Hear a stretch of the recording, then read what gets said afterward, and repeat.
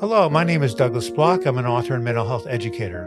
Welcome to your Depression Recovery Podcast, where each week we talk about practical tools and coping strategies for healing from depression and anxiety. This week's podcast was adapted from one of my YouTube videos. I hope you enjoy it. The topic for this week is forgive yourself for your mistakes. And I'd like to start with a personal story. Last week, actually, it was pretty recently, I decided to get my wife a birthday present and to get her a rain jacket that was waterproof and could breathe because she walks nearly every day. And here we are in Oregon and we're starting the rainy season. So I went down to the outdoor store, and although I knew that she wore a small jacket, I bought a medium because I figured, well, she's going to wear a lot of layers underneath and we want to get the larger size. But when I came home and she tried it on, it was, of course, too big for her. So I was going to have to basically take this back and exchange it for a small, but there was one problem. I lost the receipt on the way home, typical of my absent-minded nature. For the next 24 hours, I was very upset with myself for having lost the receipt. I would say to myself over and over again, you fool, how could you have done that? Why are you so absent-minded? And finally, Joan, who was witnessing this, said to me, hey, cut yourself some slack. Nobody gets it right all of the time. And I thought to myself, she's right. No one does get it right all of the time. You know, I'm nothing particularly different about me. Or as Billy Joel would say, we're only human.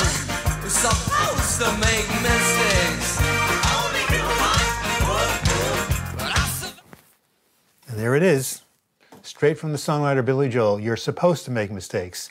It's okay to make mistakes. You can forgive yourself for making mistakes.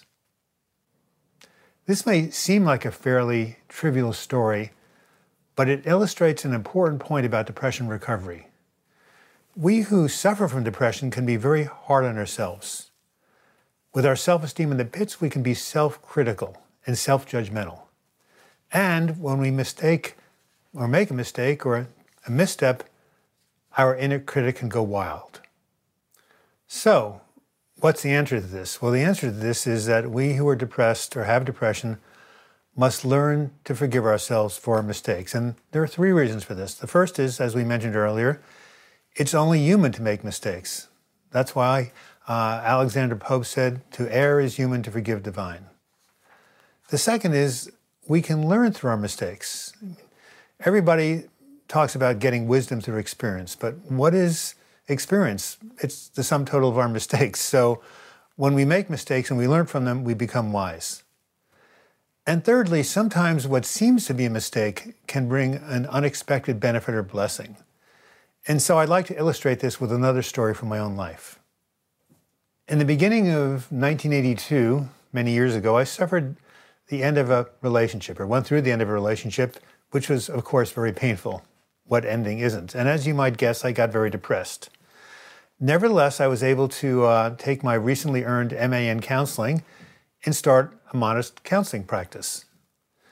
A short time afterwards, Peter and Eileen Caddy, the founders of the Findhorn community in Scotland, came to Eugene to give a presentation about life in their community. Now, to those of you who don't know, Findhorn was a very, very famous New Age community back in the 70s and 80s, and a lot of people and myself, including myself, were really interested in going to it. So I heard their presentation, I saw their slideshow, I got completely inspired, and suddenly I made the impulsive decision to abandon my practice and buy a plane ticket for London, England, and go to Scotland to visit this community and hopefully live in it. Now, one of the reasons I went to Findhorn is because I thought it would be a good place to start a new book, a book of inspirational affirmations and meditations that I was thinking of writing. Unfortunately, when I got to Findhorn, something happened I didn't anticipate. My depression actually got worse. And so I started the book, got a modest start on the book, but I couldn't finish it or go much further. And it was explained to me that when one goes into a really positive environment, the contrast between that positivity and your own negative state illuminates the negative state and makes it more profoundly and intensely felt. So within 3 months of arriving at Findhorn, I felt so bad, I decided to go back to America. And when I arrived back in Eugene, Oregon, where I was living, the depression continued to get worse. My mood plummeted. It got so bad that I was forced to go back to the East Coast to live with my parents, who took care of me for 9 months. And during that time, I was hospitalized not once, but twice. Now, as you can imagine, during the 9 months of my depressive episode when I was living back east and going in and out of the hospital, I directed a lot of anger towards myself. I said, "You bozo, what did you do? What were you thinking? Why did you leave your successful private practice? It could have been really flourishing by now. Instead, you went off, you traipsed off to Europe in search of this impossible dream. Your mother was right. You really do live in a dream world." It took me a long time to let go of this regret, 5 years in fact. And then on Christmas Day, 1987, I was at a service and suddenly I got the inspiration to revisit this book, Words That Heal. And the inspiration was so strong that I was able to finish the book in 90 days, and I sold the rights to Banda Books, which published it and published a lot of copies. Over the next couple of years, tens of thousands of people were touched by this book, and it was published in 8 languages. And even though it's been 30 years since the book has been published, I still continue to get letters thanking me for the writing of this book and telling me how this book has touched people's lives. So maybe going to Findhorn wasn't such a bad decision after all, because the inspiration that I had in Eugene was continued at Findhorn, and I believe that seeds were planted that came to fruition 5 years later. So this so-called wrong decision, on the one hand, was a right decision because things came from it that never would have happened had I stayed in Eugene.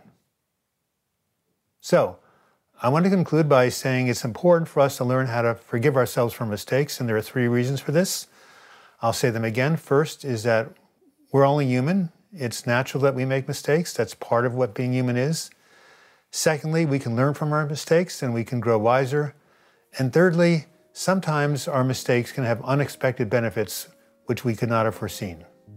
So let's try to be gentle on ourselves. Let's try to be kind with ourselves and realizing that, as Billy Joel said, we're only human.